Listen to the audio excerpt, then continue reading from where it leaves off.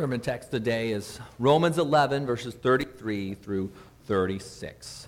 Let's bow our heads and please pray with me as we receive God's word. Lord, thank you for sending your word to us, for giving us your promises, for shining on us the light of truth through your Son, Jesus Christ. And pray that your Spirit would work in our hearts as we hear your word, that you deepen in us just appreciation for your great mercy towards us and all that you've done to save us and to redeem us and renew us and to just set us free in Christ. And so we pray that as we hear your word, our hearts too would sing, "To God be the glory." Amen. So we're looking at Romans 11, verses 33 through 36. And these verses are a kind of they're a doxology. They're a song of praise. And a shout of praise from the heart of the Apostle Paul.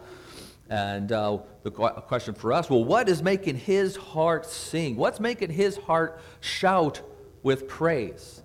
And this is not part of a series, so I'm going to do a little background here on the book of Romans here very quickly. But for 11 chapters, Paul has been teaching and explaining the mercy of God given to us in Jesus Christ. And with each chapter, he's been addressing just one problem after another that is resolved in Jesus. And now his heart's just overflowing with praise. And so he says, "Oh, the depth of the riches and wisdom and knowledge of God. How unsearchable are his judgments, how inscrutable his ways. For who has known the mind of the Lord, or who has been his counselor, or who has given a gift to him that he might be repaid? For from him and through him and to him are all things. To him be glory forever. Amen." So have you ever had a problem that you couldn't solve? I'm often brought with problems to solve, mostly from my children. It's very often they bring before that broken toy, and all you parents, I'm sure, remember this or know this experience, that your child brings to you that broken toy with that tearful plea, "Daddy, fix it." And most of the time I can, little tape or super glue, but I'm also, trying to start teaching my boys that they need to start taking care of their things and trying to help them to understand, what does it mean to be good stewards of what we've been given.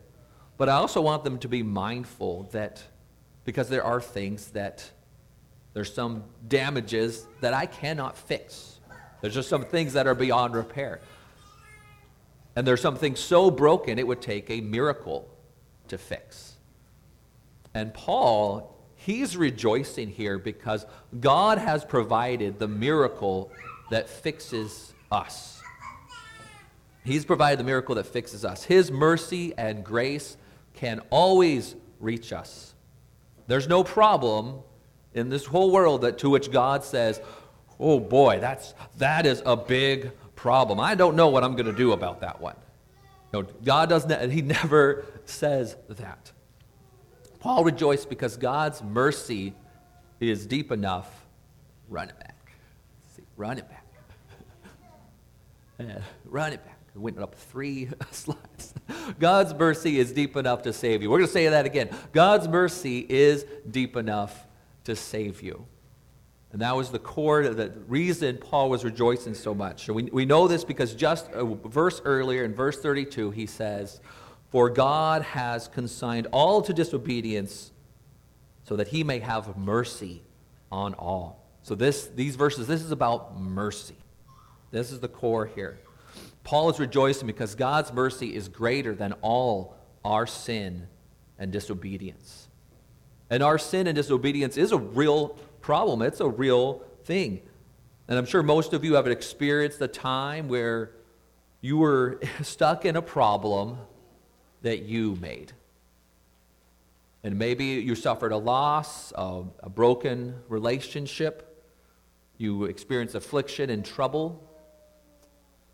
And you can look back, and you can trace it back and look at the whole thing and realize that your actions made that. Your actions contributed and created that problem that you're now in. Now, others may have been part of the problem too, probably were, but their sins never excuse your own. And the book of Romans makes it really clear that what's wrong with this world is that we commit wrongs against each other. We commit evil against each other, and our hearts are corrupted by sinful selfishness. So that the capacity for evil, that it's awake and alive in every human heart. We all start that way.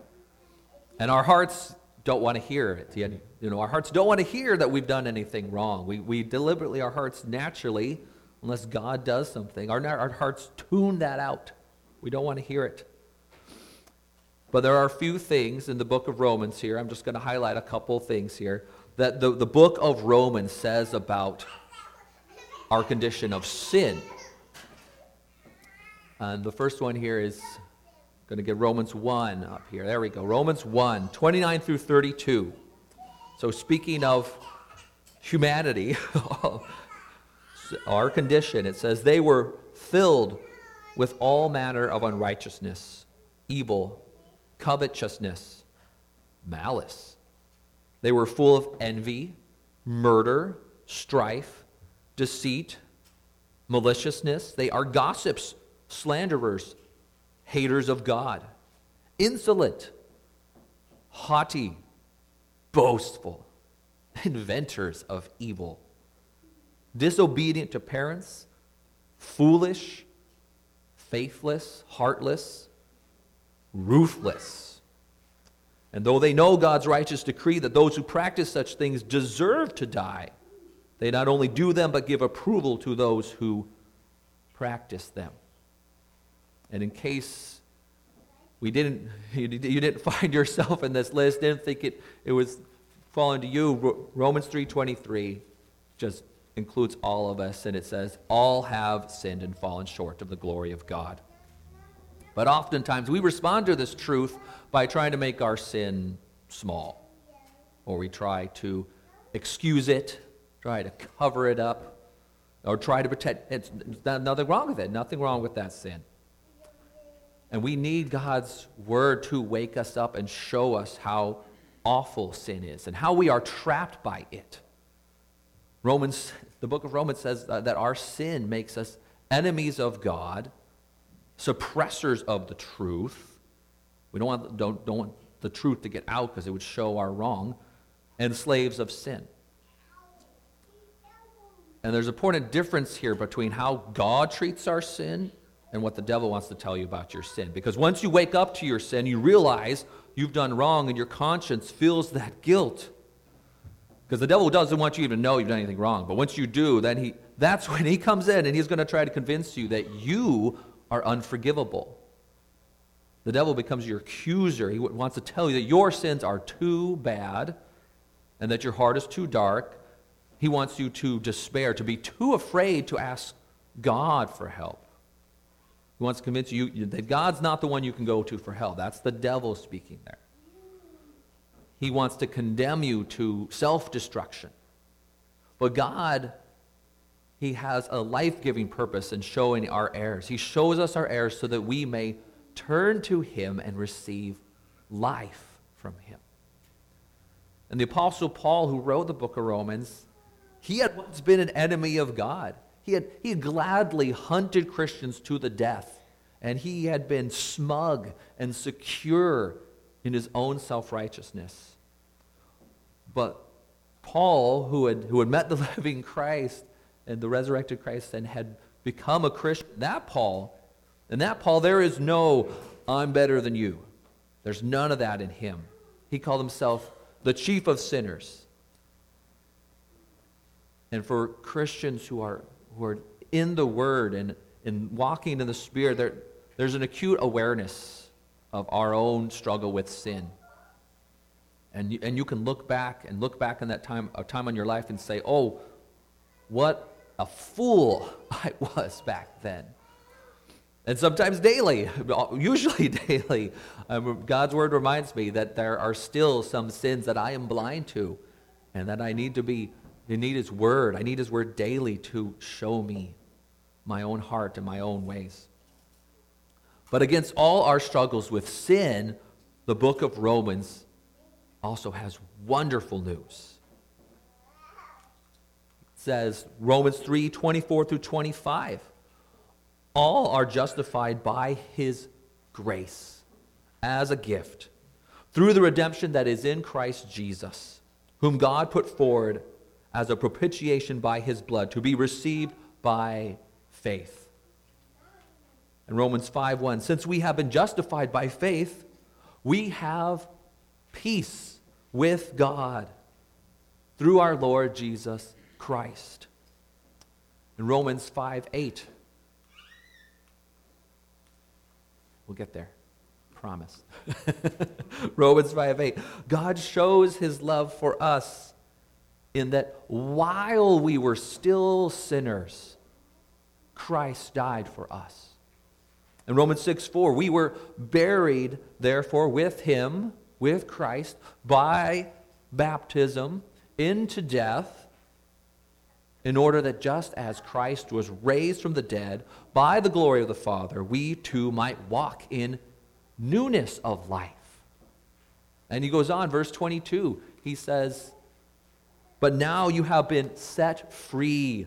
You've been set free from sin and have become slaves of God. The fruit you get leads to sanctification and its end, eternal life. In Romans 8:1, there is therefore no condemnation for those who are in Christ Jesus. No condemnation. And finally, Romans 8:38 and 39. There we go. I am sure that neither death nor life, nor angels, nor rulers, nor things present, nor things to come, nor powers, nor height, nor depth, nor anything else in all creation can separate you from the love of God in Christ Jesus our Lord. Are you getting it? Are you picking up on the theme? Because there's more. There is always more mercy in Christ Jesus. And no matter how bad your sin was, how dark your heart was or is, or if you are a slave to sin and think you can't change, that you'll never change, there's always more mercy in Christ Jesus. And the riches of His mercy is infinitely deep. There's no bottom to it. That's why Paul shouted out, oh, the depth of the riches. It's so deep, there's no bottom to the riches of His mercy. But not only His mercy, it's also His wisdom and knowledge. God has perfect knowledge, which includes perfect knowledge of all our sins and troubles, which is a scary thought right there. But with His perfect knowledge, He also has perfect wisdom. So He knows exactly what to do with your sin. It's not He knows He has a plan for it, and that plan is in Jesus Christ. He deals with all your sin in Jesus Christ. So there's no sin so great that God cannot bring mercy to you. God can, and He brings His mercy to you, and He does that through Jesus Christ. And as the verses we just read, He does this through the death and resurrection of Jesus Christ, which forgives your sins. So in that forgiveness, God delivers you from every problem of sin in your heart. So the punishment for your worst deed, for every simple deed, that was placed upon Christ. Christ makes peace with the enemies of God. He breaks the power of sin over the heart. He puts to death the old dark heart, and a new righteous heart is born in you. He connected himself to the death that you deserve, and he connects you to the eternal life that you do not deserve. And no matter how many times we mess up again and again, and we do, the solution is the same. It's the same solution. He brings you his forgiveness, the forgiveness of sins, which makes you clean. As we read earlier in 1 John 1:9, he is faithful and just to forgive you your sins and cleanse you from all unrighteousness. And just to make it really, really clear, that last verse I read there, Paul, he says, he just goes through all the powers in the world and all of creation, and he says, none of these can separate you from the love of God in Jesus Christ. Paul wants to make it abundantly clear. It doesn't matter how dark and how bad that sin was or what other powers are at work there. God can bring his mercy to you. And so Paul cries out, oh, the depth of the riches and the wisdom and the knowledge of God. He knows every evil in the world, and none of them can stop him from bringing his mercy to you. He brings it right to you. And this brings us back to Romans 1:16, the gospel. Paul says, for I am not ashamed of the gospel, for it is the power of God for salvation to everyone who believes. The gospel is the power of God for salvation. God speaks his promise right into your ear. He brings it right to you. And last week we had communion, and in communion, the bread is brought to you and it's placed in your hand. The cup is brought to you, brought right to you and placed in your hand. We don't have to go take hold of it. He brings it to you and places it right in your hand. And the gospel is preached to you in the word, and he brings it right to your ear, and the Holy Spirit puts it right in your heart. The Holy Spirit places that faith to believe it right in your heart. So God brings his mercy right to you.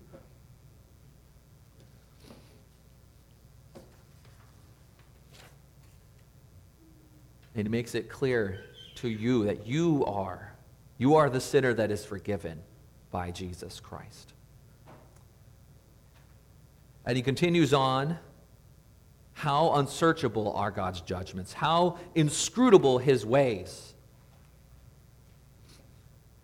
Saying God's judgments, his decisions. So judgment there doesn't mean just judgment for punishment. It means all his judgments, all his decisions.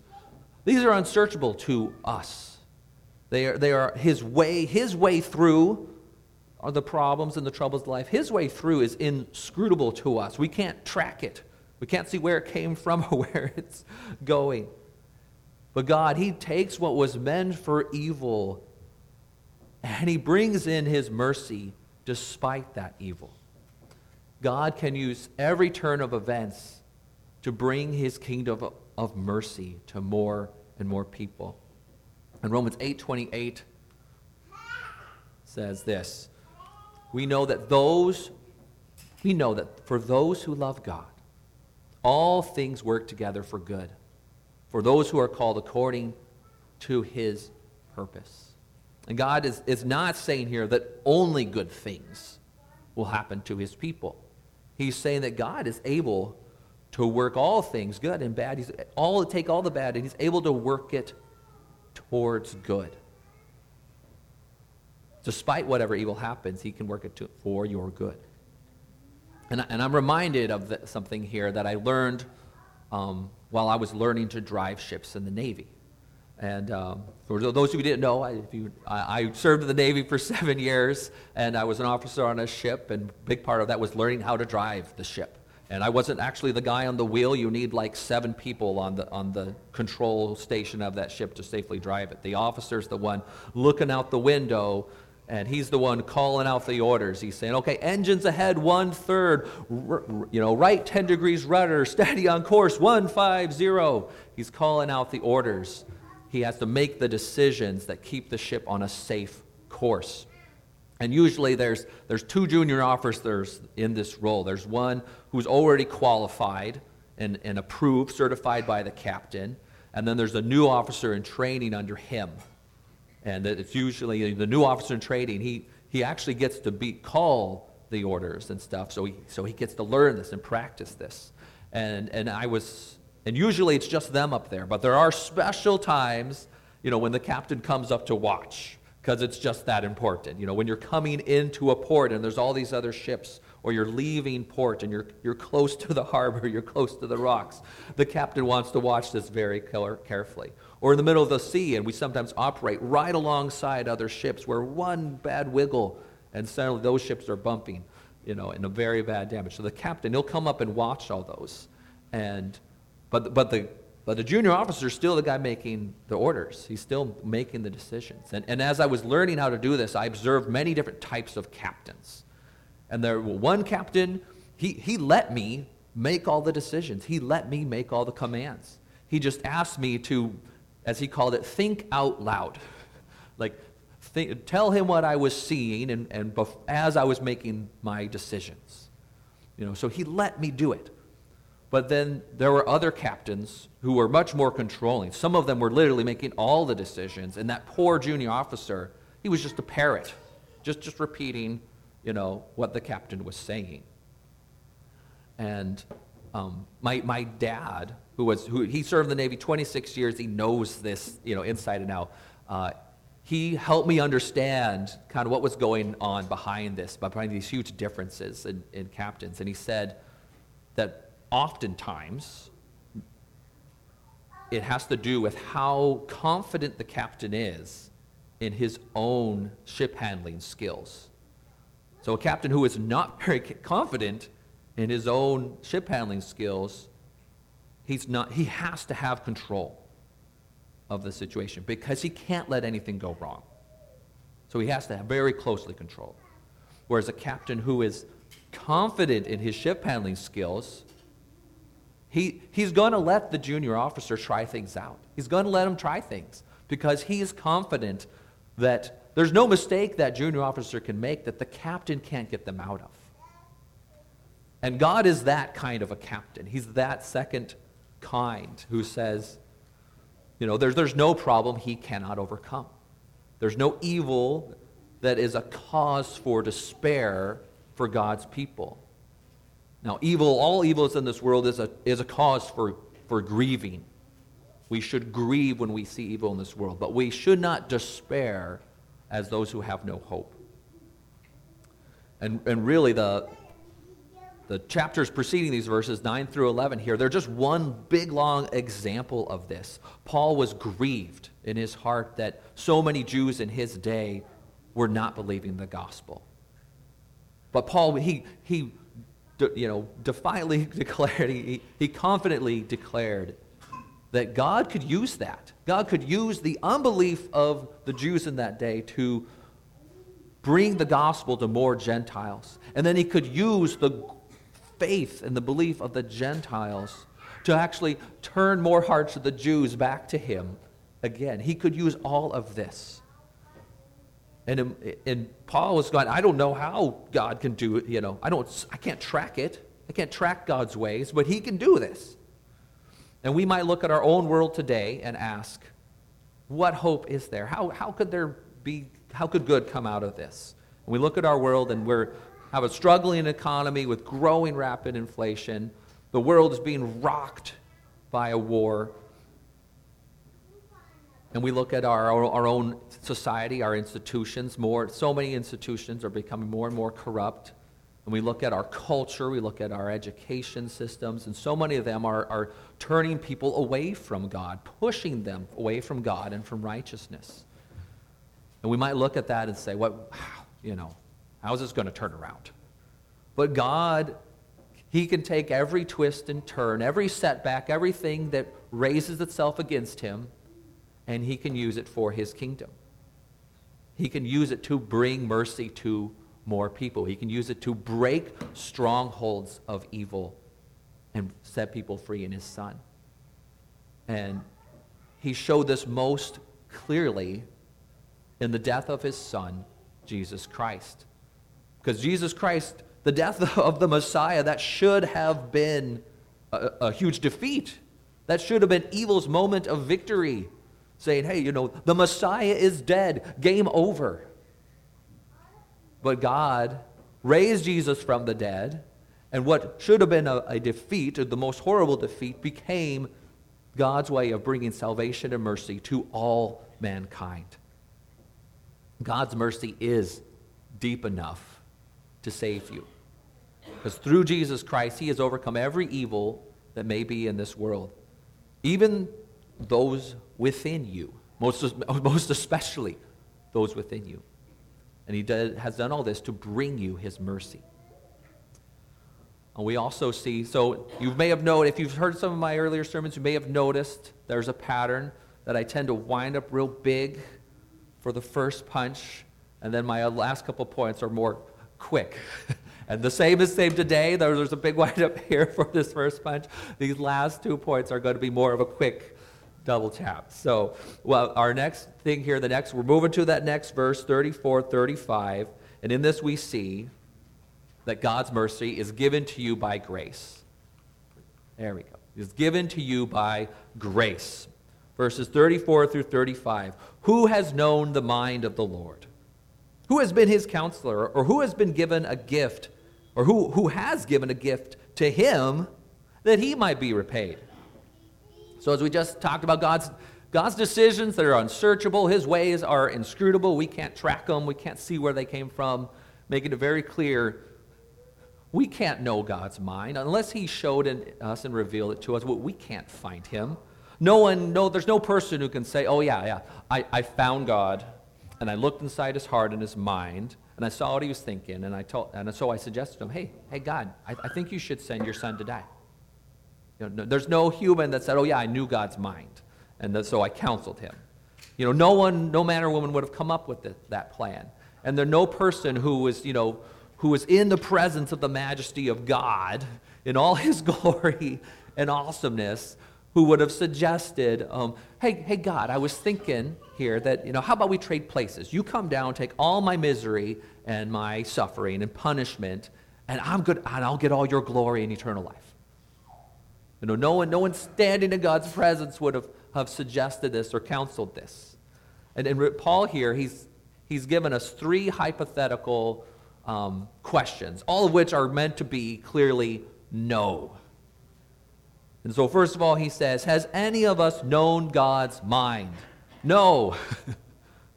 Did any of us counsel? Did any of us give advice to God on how to best save humanity?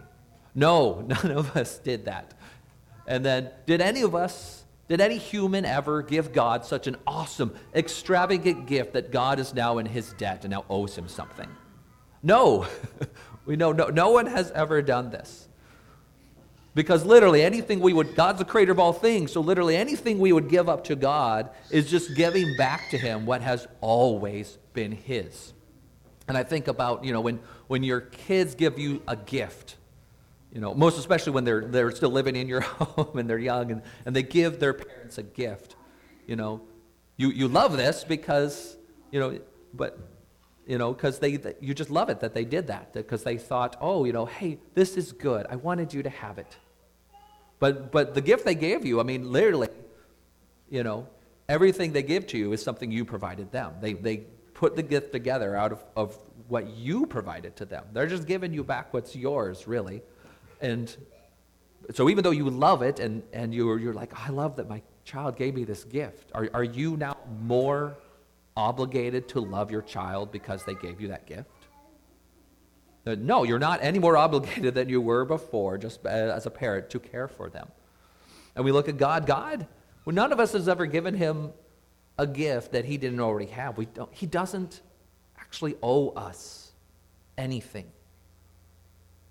So now if God was not motivated by our negotiation or our counsel or by any great gift we gave to him, what is his motivation for giving us his bottomless mercy? God's mercy is given to you by his grace. God is motivated by his own love, his own heart of love for you. He brings you his grace, whether you deserve it or not, just because he loves you, because that's his heart. In 1 Timothy 2:4, it says this: God desires all people It's God's desire. God desires all people to be saved and to come to the knowledge of the truth. So all this rich mercy and perfect knowledge and wisdom God has shown to bring you his mercy, it's all out of his heart of grace. He brings you his mercy out of his grace. So there's no need ever doubt that his mercy is for you. It's meant for you because it's out of his heart of grace. And finally we see that God is the supreme good. God is the supreme good. Verse 36, for from him and through him and to him are all things. To him be the glory forever. Amen. And God is the supreme good because all things are from him. He created everything there is. So anything good that exists was created by him. He is its source. And every good thing, had to start then with an idea in the mind of God. So literally anything good had to start with God. And without him, there is no good thing. And if we try to take something that is good and enjoy it without him, it will ultimately sour and disappoint us.